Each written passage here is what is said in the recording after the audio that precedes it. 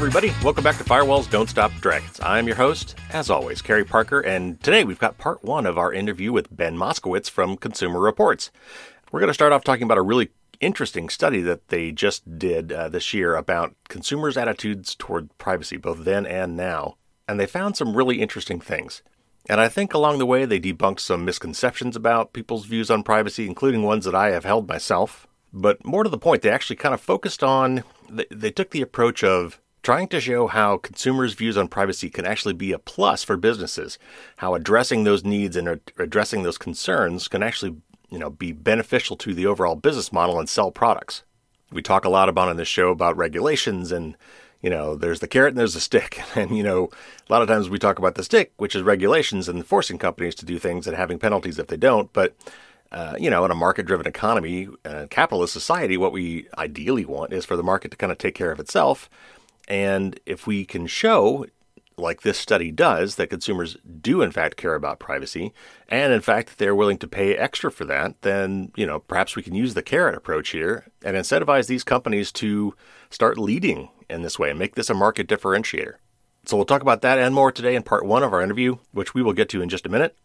I do have a few things I need to go over with you first before we get into that. First, there has been a few news items, but there's one in particular I want to call your attention to, and it's this new feature called Amazon Sidewalk. If you have an Echo-based device in your home, or a Ring product, or really any IoT device that is made by Amazon, then you need to listen up. Amazon just rolled out this feature, and they said this was coming. This was not a surprise. But it's called Amazon Sidewalk, and it's technically interesting, but from a privacy standpoint and even a security standpoint, it's just nightmarish, or at least certainly has the potential to be so. So let me just kind of go over the basics here real quick instead of reading an article. But basically what this is all of Amazon's IoT products, and that would include their Echo devices, their Ring doorbells, and potentially third-party devices as well that might want to get in on this.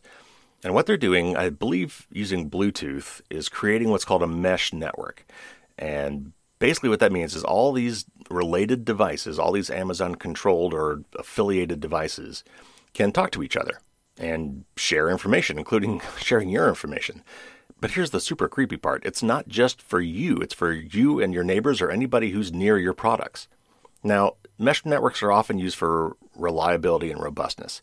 In fact, there's even some really cool kind of family radio walkie-talkie kind of things, and even some phone apps that work this way, where if it can't get to the cellular network or can't get to Wi-Fi network, it will try to talk to a nearby device and send a message through other devices, through this mesh network. And what that means is as long as it can eventually hop to a device that does have cellular access or Wi-Fi access, then it will eventually get out to the internet. Or incoming messages will eventually get to you, even if your device doesn't have that connectivity right now, but at least can talk to a nearby device. And sometimes it's store and forward. So, maybe walking through the forest and you can't get any signal, but you come near somebody else's device who does, and then messages come through or go out. Okay, so that's really cool, right? Well, Amazon is turning on this feature for all of its devices by default. That's right. It's an opt-out thing by default. And most people will probably never know this is happening. And so all your devices, including those devices, again, it could be your neighbor, anything that's within range of another Amazon Sidewalk-enabled device can share data between each other. Now, of course, Amazon says that privacy is key and everything is super encrypted, and things like location data is not shared with your neighbors or people nearby. But that's counting on all the security being done 100% correct all of the time. Now, you might also be thinking, and correctly so, that, hey, if my neighbor's Echo devices or Ring doorbells are trying to send data through my Ring doorbell or my Echo devices, what if they're doing something nefarious, or what if they're somehow accessing my home network? And those are valid concerns. And of course, Amazon said they've thought of all that, and it's all, again, super encrypted, and security is taken into account, and none of that will happen. And it's actually limiting the bandwidth. This is all very low data bandwidth stuff, so they're not going to be, using up all your download or upload internet bandwidth while they do this. I mean, so the reason they're doing this is ostensibly is they want to add this robustness layer. So if for some reason you want to get notified when somebody comes up to your doorbell, whether they ring it or not, maybe there's facial recognition or things that you've set up on your Ring doorbell, which is fine. It's your house. It's, you're looking at things coming up to your front door. But if for some reason your Wi-Fi is down, but that same device is close enough to your neighbor's Ring doorbell or some other Amazon Sidewalk-enabled device, it can still send you a notification through the internet by talking to its peer first. But in reality, this is, in my view, a huge data grab and a privacy hellscape. And it's on by default, which is the real, truly egregious thing going on here. So how do you disable it? If you have any of these devices, you should have on your smartphone I don't even want to say the word, Alexa app. It's actually called Amazon Alexa. That's the name of the app. It's a blue app with a little white circle on it. And if you open that up and then go into settings and then go to account settings, you will see Amazon Sidewalk. Now, mine, when I went in there, strangely enough, was already disabled, and I don't think I'd done this already. Maybe I did, but I know that they're saying that by default it's going to be on.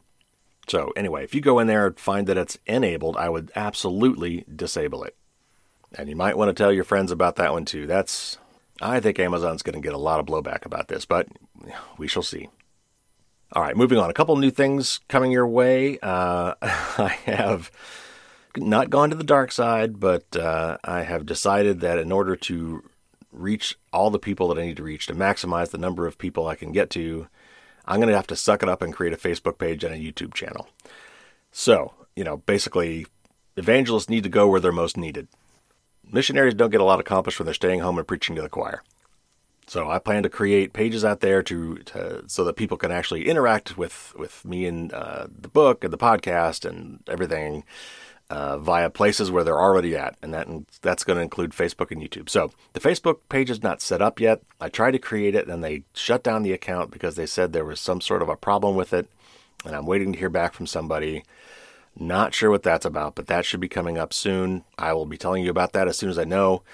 You can also just go to Facebook and search on Firewalls Don't Stop Dragons. If you go to my website, firewallsdon'tstopdragons.com, and go to the right-hand side and scroll down maybe a little bit, you'll see some social media links. And they've just got little buttons there for Twitter and GitHub and that sort of thing. Look for the Facebook button to appear, and then you'll know that it's ready to go. And, of course, I'll announce it here when I can.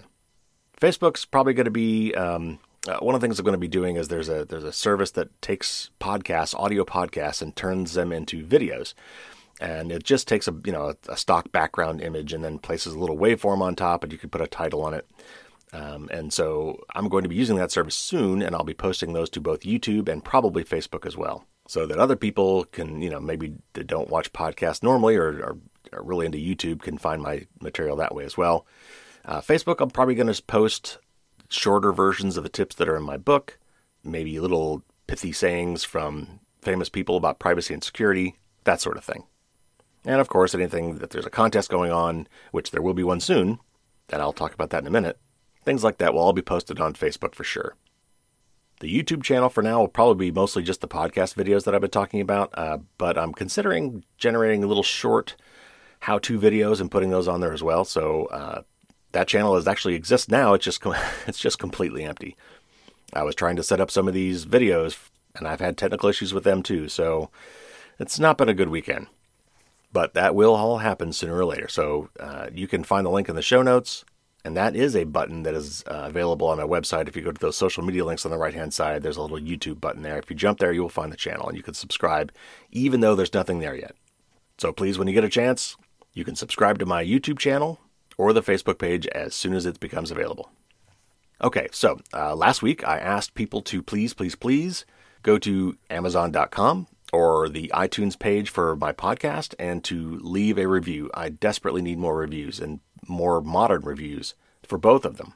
And what I had said was I wanted to try to get 20 each reviews on both of those by Christmas. And I'm seeing now that is probably not going to happen. But what I had promised was if I could get 20 each, then I would hold an AMA or an Ask Me Anything session, which is a live Q&A session with me for anybody who posted a review. And that is still going. I may have to lower the limit there a little bit to make that happen because I want to do it. But I really need to get the reviews. So let's say 10. Let's say 10 reviews each on Amazon and iTunes. And when you post a review, just send me an email, and you can send it to feedback@firewallsdon'tstopdragons.com. And just send a little screenshot or something of the review you posted, or maybe just copy and paste the text.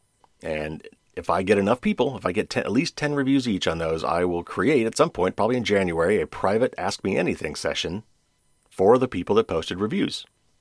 And speaking of reviews, I'm actually looking for some formal professional reviews of the book as well. And I've created an official form to fill out if you'd like to apply for that. And if you're accepted, I will send you a free copy of the book to review. There's a link to that in the show notes as well. But if you go to my website, firewallsdon'tstopdragons.com, and go to the book tab, on the right-hand side there, you will see a link to the form to fill out. So if you or someone you know who has some sort of an audience that might be interested in the book would like to do a review, and that could be somebody with a social media following or publishes a newsletter, whatever. But if you've got an audience that might be interested in this book and you would like to do a formal review, please go to that website, find the form submission link, and send me your application. All right, so we'll stop there for now. We'll get to our interview. Stay tuned at the end of the show, however. I've got some more updates on the big, major milestone 200th podcast episode coming up very, very soon. I've got more details on the cool stuff to expect on that episode, including some updates on big prize giveaways. So anyway, stay tuned to the end of the show for those details. But for now, let's go to part one of my interview with Ben Moskowitz from Consumer Reports.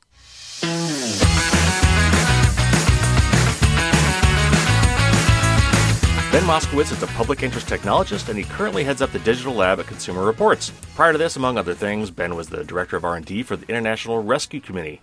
Thanks so much for coming on the show, Ben. Thank you. Thanks for having me. So I ran across a study you guys did recently at Consumer Reports about privacy, and knowing also that Consumer Reports has been making a point recently to highlight the security and privacy aspects of the products it reviews. And with the gift-giving season fast approaching, I thought now would be a perfect time to discuss this topic on the show. So I'm really glad that worked out. But before we start, why don't you tell us a little bit more about yourself and maybe what you're doing at Consumer Reports? Sure. So I look at technology. I've been involved in open source, public interest tech, civic tech for a very long time. I used to work at Mozilla on open source and open standards. And recently I've been more involved in helping organizations think about how to bring in open source thinking and be effective in serving the public interest through technology. So that led me ultimately to where I am right now at Consumer Reports. Last year, we launched a new initiative called the Digital Lab. And it's an initiative supported by Craig Newmark and some others. And the idea is to help Consumer Reports look at things like privacy, security, ownership in the digital world, the same way that we've looked at price, safety, value, for 80 years now. Well, that's great. And so we're going to talk about some of that today. And I know, Consumer Reports has been the forefront of conducting independent product reviews and consumer education for decades. I mean, I've been a subscriber off and on either through the old paper magazine or now digitally for quite a long time. It's a great resource. Now, traditionally, of course, like as you kind of mentioned, you guys are focused on, purchase price, cost of ownership, quality, and usability features. So, when and why did you guys, start to factor in the much less conspicuous security and privacy aspects of products in your ratings? So everything has an interconnection now, it feels like. And so a couple years ago, it became hard to ignore for Consumer Reports. And as a nonprofit organization that's ultimately around to help consumers make good choices and help shape the marketplace, on behalf of consumers, it's really hard to ignore, some of the things that digital rights groups have been talking about and focused on for years. So in 2017, we launched the Digital Standard. And that was an effort to say, well, here's what we think is good. Here's what good looks like when it comes to privacy, security, ownership. And since then, we've been incorporating these kinds of evaluations into our regular product testing. So as I said before, we'll look at the price, the performance, the safety of any given product or service. And increasingly now we want to layer in some of these, new and sort of digital measures. That's fantastic. You recently conducted a study. It was to, quote unquote, examine evolving consumer attitudes toward privacy and quantify privacy's market impact. So what sorts of specific questions were you seeking to answer with this study, and how did you go about attempting to answer them? So we work a lot with companies, and we share our test results with them. So if you make a smart toaster or a smart TV and it's got some privacy or security issues, we care as much about making that information available to the manufacturers as we do to consumers, because we want to help them do better. And we found that a lot of times, interacting with companies, there'd be a feeling of, oh, well, we need to address this because that's table stakes. Or if we don't, Consumer Reports will put out a bad article about us. Yeah. But what we wanted companies to see is the upside of competing on privacy and security. And, we and others in the consumers movement, we were involved in past decades in making safety an area of competition. So let's compete to make the safest car. Or even sustainability. Let's compete to have the most energy efficient appliance. So this report was really our effort at taking stock of all the data we've got about consumers' preferences, about the performance of different companies in the marketplace, and just try to isolate, how much does privacy really matter, to a buyer? Can we quantify that in such a way that we can make a case that companies should really focus on this, not just because it's the right thing to do, which of course it is, but also because it's going to give them a competitive edge in the market. Yeah, so this study was really neat. I mean, I read through at least the summary of the study, the PDF, and there's some really interesting stuff in there, which I hope to go through here. So the first part of your study investigates the evolution of privacy attitudes, over the past few decades. And you kind of broke it out into 4 separate eras, maybe call them that, maybe back to 1995. So talk about that. What differentiates these periods? And were there any specific events that drove the transitions between these eras of privacy attitudes? Yeah, so this piece of research that we did is actually a meta-analysis of public opinion studies going back 25 years, including ones that we've done in the last 25 years.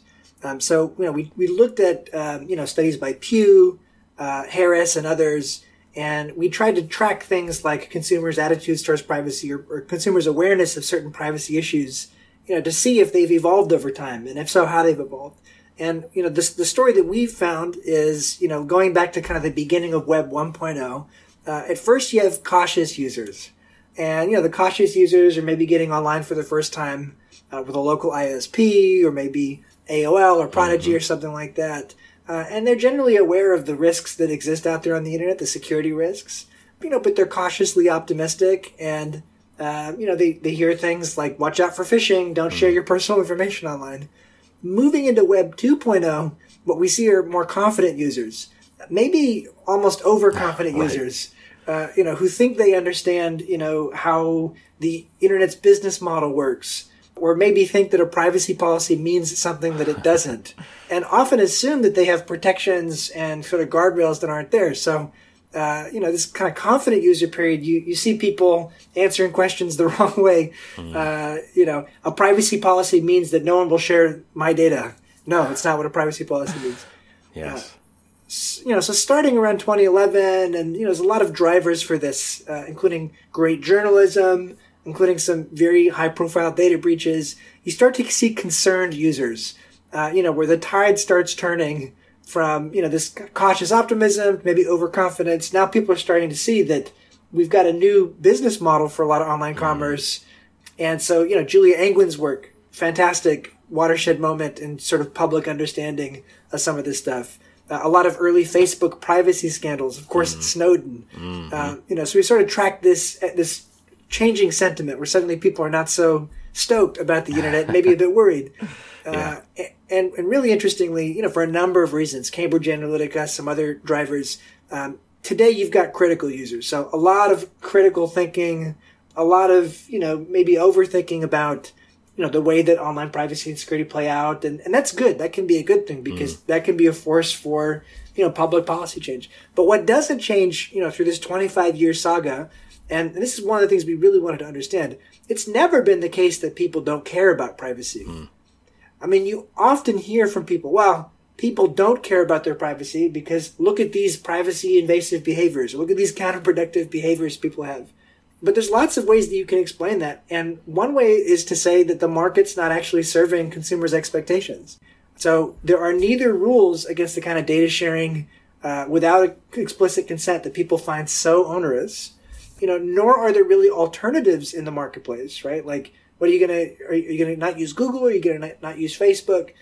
So there's lots of reasons why we think the structure of the marketplace kind of leads people into things that are not only in their best interest, but also not their stated preference. And we want to help tell the story so that, companies don't feel like we have to have a race to the bottom, right? Where every product or service needs to collect data and be part of this. but that actually there are quantifiable benefits to companies who compete and who differentiate on privacy and security. As you're kind of going through that, in my mind, I was almost picturing almost like a human maturity thing, because the internet. I mean, we kind of grew with the internet, because the internet wasn't always a bad place either. I mean, and some of the business models we have today developed over time, kind of probably not coincidentally with some of these attitude changes we've had, and we then you get to some place in your adult life where your innocence lost, and you realize that there are bad people out there, but knowing that, then you just become cautious. It doesn't mean you become a shut-in either. So so that's fascinating. Well, and we're tracking the evolution of what's basically happening online, our computers, and later on our mobile phones. But one reason that Consumer Reports is really active in this is now with IoT, it's kind of this slow motion phenomena where a lot of the appliances you buy have internet connections, right? Yeah. And so privacy and security become much more important. And we ask people, we do nationally representative, very rigorous surveys. When you buy a smart product, are you worried about loss of privacy? And, upwards of 60% of people always say yes. We are, looking into, well, how often does that depress people's purchasing, right? Mm-hmm. If people have a choice between a smart product and a non-smart product, I don't think we can say for certain that they always want the smart product, right? The smart product might be, a net adjusted worse product, because of the privacy and security issues, because of, maybe the future obsolescence. We know that's going to be a big issue too, right? I mean, these smart products are not going to have a huge shelf life. So we're really trying to be involved in helping manufacturers understand, at a very practical level, here's how you'll rank highly with Consumer Reports. And to the extent that that translates to some market share, great. But really in a bigger sense, in a macro sense, let's develop the marketplace in a direction that's going to benefit consumers and benefit companies. Let's make sure we're competing, on the right dimensions there. Yeah, for sure. One of the other things that was called out about this point in the study is there's a couple key misconceptions that we have about privacy. And I admit, as anybody who listens to this show knows, I've wrestled with these myself. And, that is whether, is it that consumers either don't care about privacy or that they simply are unwilling to spend the time or the money to protect it. So what did your study reveal about those misconceptions?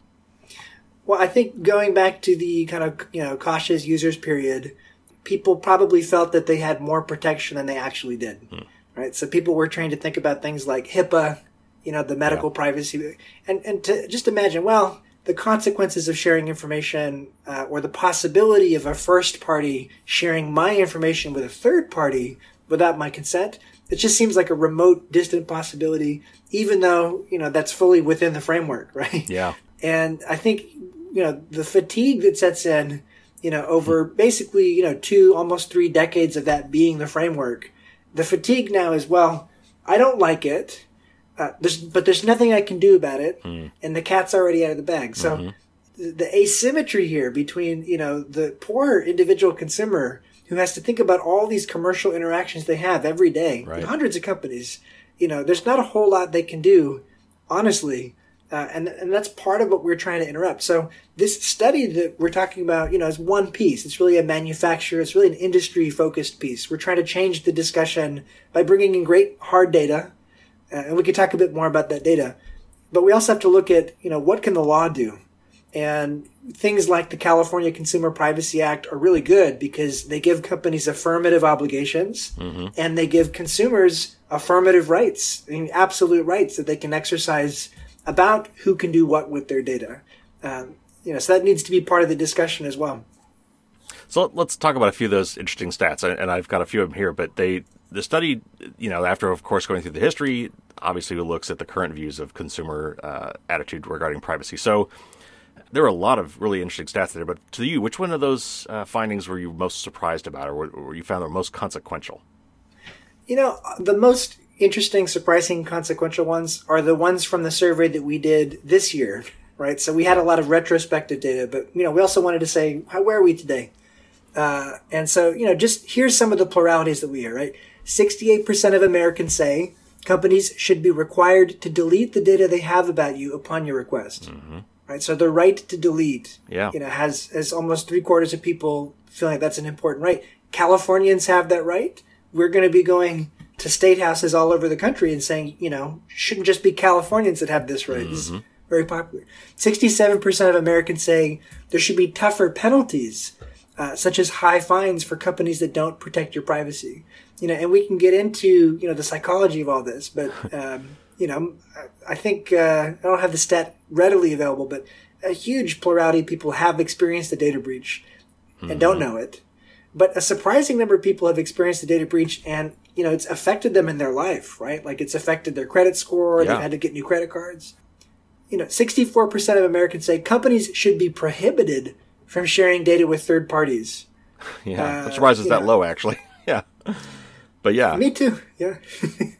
But, this goes on, right? So I think one thing that's clear is that this is a really popular set of ideas. We just had the California Consumer Privacy Act amended and made stronger, in the November ballot initiative. And I think it shows that these are broadly popular concepts and they're common sense, right? Yeah, oh yeah. Another thing you asked, what are the sort of interesting or surprising? We asked people who should be most responsible for protecting consumers' privacy. So think of all the stakeholders in, guaranteeing consumer privacy. Who should be most responsible? So a plurality, 42% of people said that it's the companies that should be responsible. So that's something that we want companies to think about and be aware of, right? Companies that are really responsive, companies that go above and beyond, I think are going to be rewarded in the long term. You look at a company like Microsoft, which I think took a great step and said, those CCPA rights, we're going to offer those same rights to everyone in the U.S. Right. Because why not? Right. Right. Well, if we have to offer them to Californians, why not? Yeah, in a lot of those cases, we're benefiting, just like the GDPR, which I'll ask about in a second. But I mean, these things are not directly affecting all of us, but because these are global companies or at least national companies, if they've got to do it one place, they may as well do it all places because doing it differently in both is actually difficult. So yeah, it's even if you don't live in California, where a lot of us are going to, which I don't, a lot of us are going to benefit from some of those same laws, which is wonderful. I actually printed the results of that question you had because I thought that was fascinating as well, and I've got it here in my notes. And 42% said the companies are most responsible, 32% said it was the federal government, and then only 17% said individuals. And then I also thought, interesting enough, 3% said the state, which right now that's where we're at in the U.S. So that leads me to my next question, and that is, there's an undeniable lack of comprehensive consumer privacy law in the U.S. We're obviously making progress, but it's nothing like what we've got in Europe. So why do you think, if you have an opinion, why do you think the U.S. has failed here, while the EU has at least tried? I mean, they've gone a lot further than we have, and they're way ahead of us. Why do you think that is? Is it a cultural thing, or what? Culture is definitely part of it. I mean, Europeans are way more comfortable with regulation, and Americans are way more comfortable with the market. Yeah. But I think that it's not an either or. I mean, we can have an environment that's really good and enables great innovation and allows companies to prosper and not get crushed under the burden of compliance, and also have really affirmative, strong obligations, penalties, if companies mess up, and rights for consumers.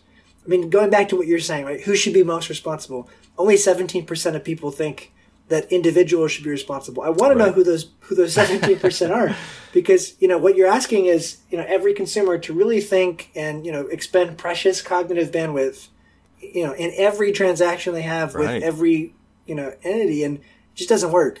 I mean, the burden that is put on a consumer to do that is unreasonable. Right. So it's good to see that we're making progress in California. There's lots of states that are very close to considering CCPA-like laws, and the end game is, no one wants a patchwork of state privacy laws. It is the case that at the state level is where you can actually make progress right now, because the federal government's pretty gridlocked. But at some point, there'll be a critical mass, and then hopefully we'll get a good pro-consumer federal, privacy framework that makes life easier on everybody, right? And creates the right, dynamics for companies to compete. Right. Yeah. The whole notion of opt-out is just a myth. I mean, it's not logistically possible. I mean, even if you could read all the privacy policies, read all the terms of service, every time you clicked accept, if you were even aware of all the different settings and configuration things that you could do it's just not possible. I mean, there are thousands of them. There's just no way for any individual to hope to opt out of anything. I mean, it's just not possible. Right. Well, and that is kind of the one crappy thing, and it's a pretty crappy thing about CCPA, which is, for all the positive of CCPA, it's still kind of digging us deeper in what's essentially an opt-out framework, right? And so Consumer Reports Model Privacy Bill, which we've been working on and which we're going to share later this year, for state houses to consider, that one is a bit stronger than CCPA because it says by default, you need to opt in. So much closer to GDPR in spirit. In the meantime, there's lots of really creative hacks that we're part of and that others are kind of driving forward, just using the existing CCPA. So one of them is the global privacy control. Yes. And what's interesting about that is it's basically taking the old do not track idea, which is let's just signal to companies, in the web browser when people are surfing, I don't want to be tracked. And then it's on them to kind of honor your preference. Right. So a bunch of smart technologists, including Ashkan Soltani, came together, created a coalition, and we're part of it. And the idea is let's have a do not track style solution where a consumer can go and then set a global privacy preference, right? I don't want my information to be sold. The difference this time is that it's legally binding. Right. And so we've heard from the Attorney General that that's how that will be interpreted. That will be a consumer's preference. So it's a nice hack because for people that turn it on, you're not in an opt-out world, right? You're kind of stopping it at the head. Right. Some other hacks, just as long as we're on this, CCPA has this idea of an authorized agent. And the basic idea is, well, great, as a consumer, I now have all these great new rights. The right to delete my data, the right to get a copy of my data, the right that it's not sold. And as you were saying, it's really hard for any one person to say, great, I'm going to go exercise that right with 1,000 companies. Right. I'm going to go to each company. I'm going to go to the footer. I'm going to fill out their form. No one's going to do that. Right. Right. If you can't exercise the rights, you might as well not have the rights. Right. So the cool thing here is the authorized agent. It says I can delegate a third party. I, as a consumer, can say, I want Consumer Reports or Mozilla or EFF to be my authorized agent. And so we are doing some experiments, which you can read about. You can Google just CR authorized agent. Really, really early stage stuff. But we think it'd be really cool if a consumer could sign up and give permission. And then we could keep an eye on all the really unscrupulous data brokers, people search sites, the stuff that you get no value out of as a consumer. Yes. But you don't have to think about it, right? You're going to delegate to us, and we're going to take care of that for you. Well, that would be wonderful. And I've gotten on some of those people search sites, and it's really, really hard as an individual to get them to pull you out of that. I had to go through months and months of back and forth with them, asking them to remove my data. They said they would, and then it showed back up. And I ran across the other day some sort of a privacy service, and this must be following along the same lines, is you set them up as your legal agent, and they, on your behalf, for a subscription fee, will go and file cease and desist, or all these actual take legal actions to file with these companies on your behalf to just, over time, because you're going to keep adding to more lists, is to go through and do that for you. So, yeah, that is an interesting way. If you can designate someone to do it for you, that has a chance. Yeah. This is a really early stage kind of idea. So it's the kind of thing that probably wouldn't be practical unless something in the law says, yes, this is the law. So, right. Thanks to CCPA, there's a little foothold there, right? The door's a little bit open. And, for this to really work at scale, the ecosystem has to advance a whole lot. Companies need to honor the requests. There need to be, semi-automated workflows for this, or it won't scale. And so, we're really excited, and you're citing some of the early stage companies just to see where this goes. Yeah. And to do some experiments. And, for anyone listening who thinks that sounds cool, we're really trying to take an open source approach to this and would love to partner up and, see what might be possible. Wonderful. Yes, I hope this does take off. And you're right, it does feel like there's critical mass growing here, and I think that's a good thing. So, in your studies, one of the aspects you looked at was, at the end of the day, are consumers actually willing to pay more for products and services that don't collect their personal data? Like, we think of Google and Yahoo and all these things as quote unquote free, and of course they're not. We're paying with our data in ways that we probably don't even understand. But given that was an option, if the manufacturers and service providers do end up offering these kind of two models, the quote-unquote free or the one where you can pay and supposedly have them not share your data, is the natural outcome of that, though, that then privacy becomes a luxury good? No one wants that. Right. That's a dystopian scenario. But I think if you look at the history of, kind of pro-consumer evolution in the marketplace, you often have the case where you have like a leading edge or leading indicator where maybe the higher end products are safer or more energy efficient or whatever. And over time, that becomes table stakes. And then you have a new standard that you need to set. So we're certainly not advocating for like a pay for privacy world or like, hellscape where if you can't afford an Apple device, tough luck. To your question though, I mean, would people pay? You can get a lot of academics in a room and you can get a lot of marketers in a room and they could violently disagree. Some of the question has to do with, well, are people paying to preserve privacy they've got? Or are they paying to gain privacy that they don't have? And so there've been kind of behavioral economics experiments where people were offered $5, for their browsing history to not be shared. Right? Mm-hmm. Well, yeah. I mean, I don't want that shared. I'm more likely to pay that $5 to prevent a loss of privacy, right, than if it's already been made public. So there's lots of kind of very interesting psychological pivot points. But I can tell you that the study that we did, it was pretty unequivocal, right? The study that we did said, yes, people will pay for privacy and security. So I can talk through a bit about the methodology we use, and also the shortcomings of it. But without a doubt, I mean, we looked at VPNs, health apps, security cameras, cars, and across the board pretty much, privacy and security ranked really highly in impacting whether someone would buy a product and also correlated with the willingness to pay for that product. Yeah, cars is a really interesting one, and we could talk a long time about that, but I think a lot of people are... a lot of our cars are now connected. A lot of them come with cellular service built in. It used to be OnStar and things like that were for your benefit, for in case you got in a crash, but of course now it's telematics and it's data. And then there's the little dongles that you put in from your car insurance company that track, that basically surveil you to see how your driving habits are. And there's a lot more privacy issues coming up with cars than I think people realize too. But that's very interesting.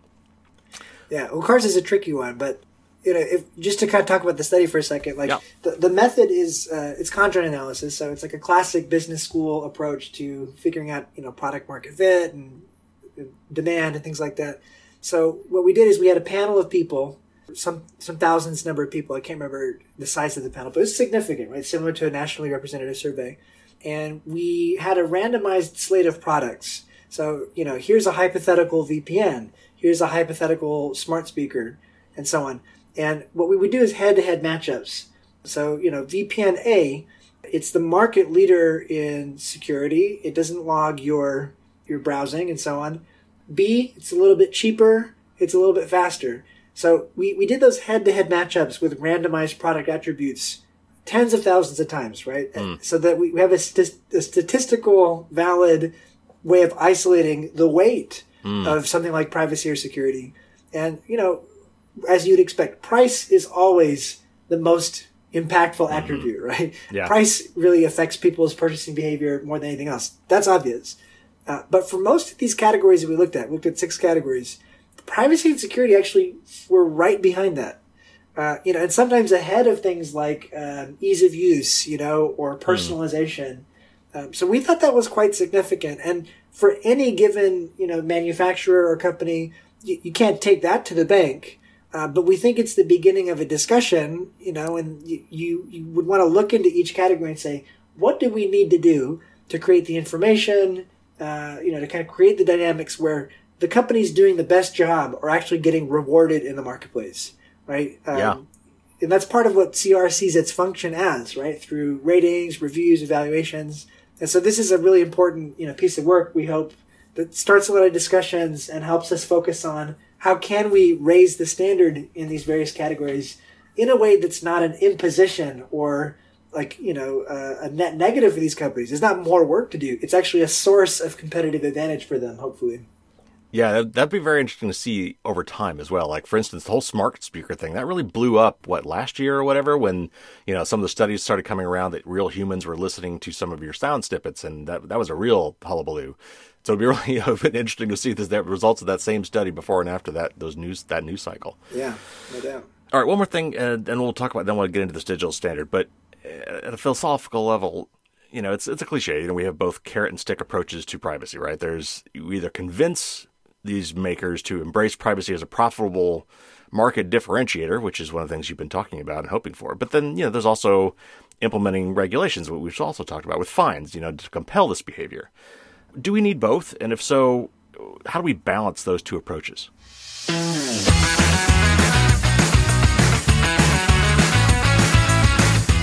And on that little teaser, we will end part 1 of our interview with Ben Moskowitz. So be sure to subscribe so you don't miss the big conclusion, part 2 of the interview, which will come out, of course, next week.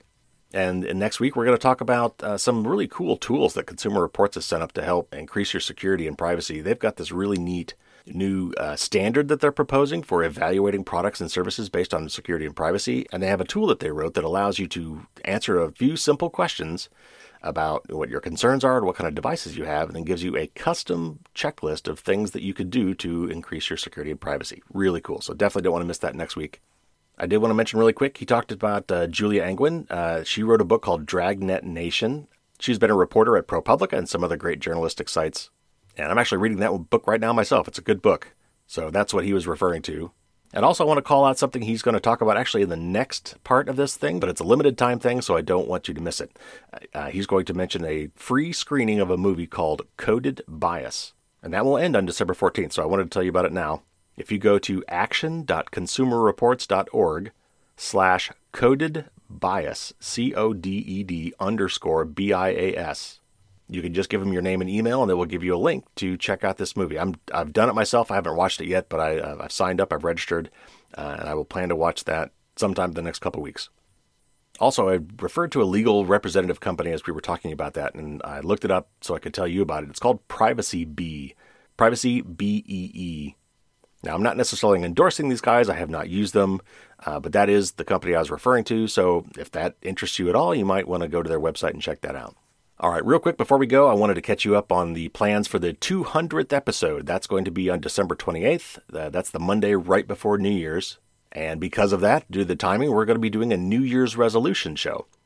I will be giving you some suggestions for things that you might want to do in 2021, some top tip items that you definitely want to be considering if you have not done so already to increase your security and privacy. And I have reached out to several of my past guests, some of my favorite guests on the show, and I've asked them to provide some of their big tips as well. So you're going to get little snippets from other people we've heard of before, including Cory Doctorow, with their take on some great 2021 New Year's resolutions for security and privacy. And in addition to all that, if that weren't enough, we've got Bruce Schneier, world-renowned crypto guru and really cool guy.